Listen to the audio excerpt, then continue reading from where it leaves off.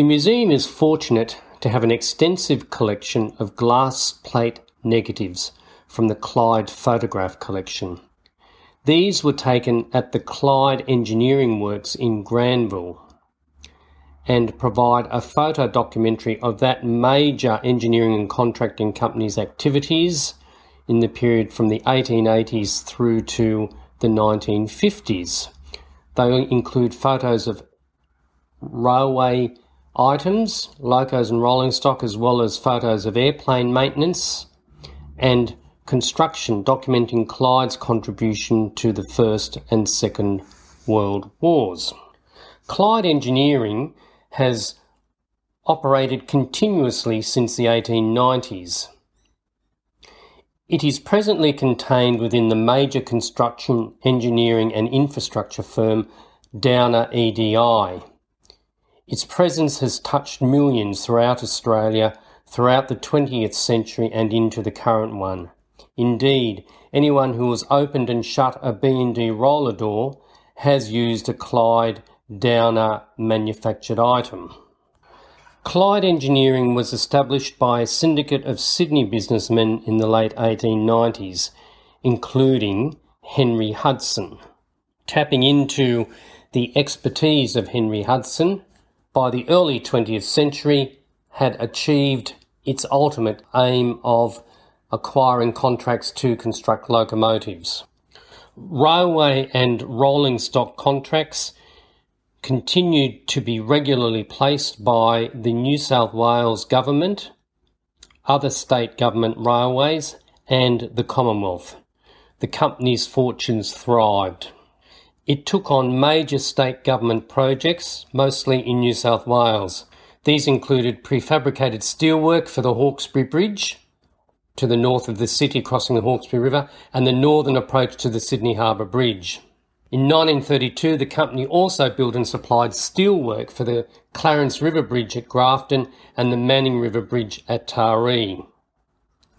Hudson's had diversified into the manufacture of agriculture equipment in the early 1880s. This company had established a solid reputation prior to its liquidation.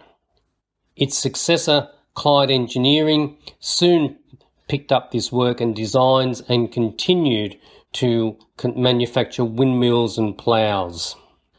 During the Second World War, the company, along with other major industrial concerns such as BHP, was an integral part of Workshop Australia. In this period, it took on a new field, the repair of Australian manufactured Wirraway aircraft and Hudson bombers. In addition, it provided munitions, 25-pounder field gun parts, locomotives and rolling stock to the war effort. This collection of photographs is an archive of national significance due to its unique relationship to the industrial technology, engineering and commerce of New South Wales. In Australia, few collections of this nature have survived to the present day, especially ones which cover one company's activities from the 1880s through to the 1950s in such depth. By 1923, Clyde had 2,200 employees working round the clock on 8-hour shifts. Some of these lived in houses specially built by the company in Granville, and the works had its own fire brigade, ambulance service, gun club, and was home to Australia's first soccer club. This photo, taken in late 1941, depicts the Clyde Engineering workers voting to donate $1 a week for 20 weeks to the HMAS Sydney Fund. In November 1941, HMAS Sydney was lost following a battle with the German raider Cormoran off the Western Australian coast. The loss of the Sydney with its 645 crew remains Australia's worst naval disaster.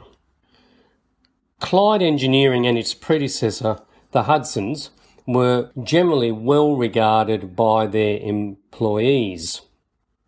One of their employees, a Henry Lawson, worked for them at Clyde and Newcastle in the 1880s. This is what he had to say of them in his published fragment of autobiography. Hudson brothers were not grinders. If they had been, they mightn't have failed. They imported the best mechanics they could get, treated and paid them well.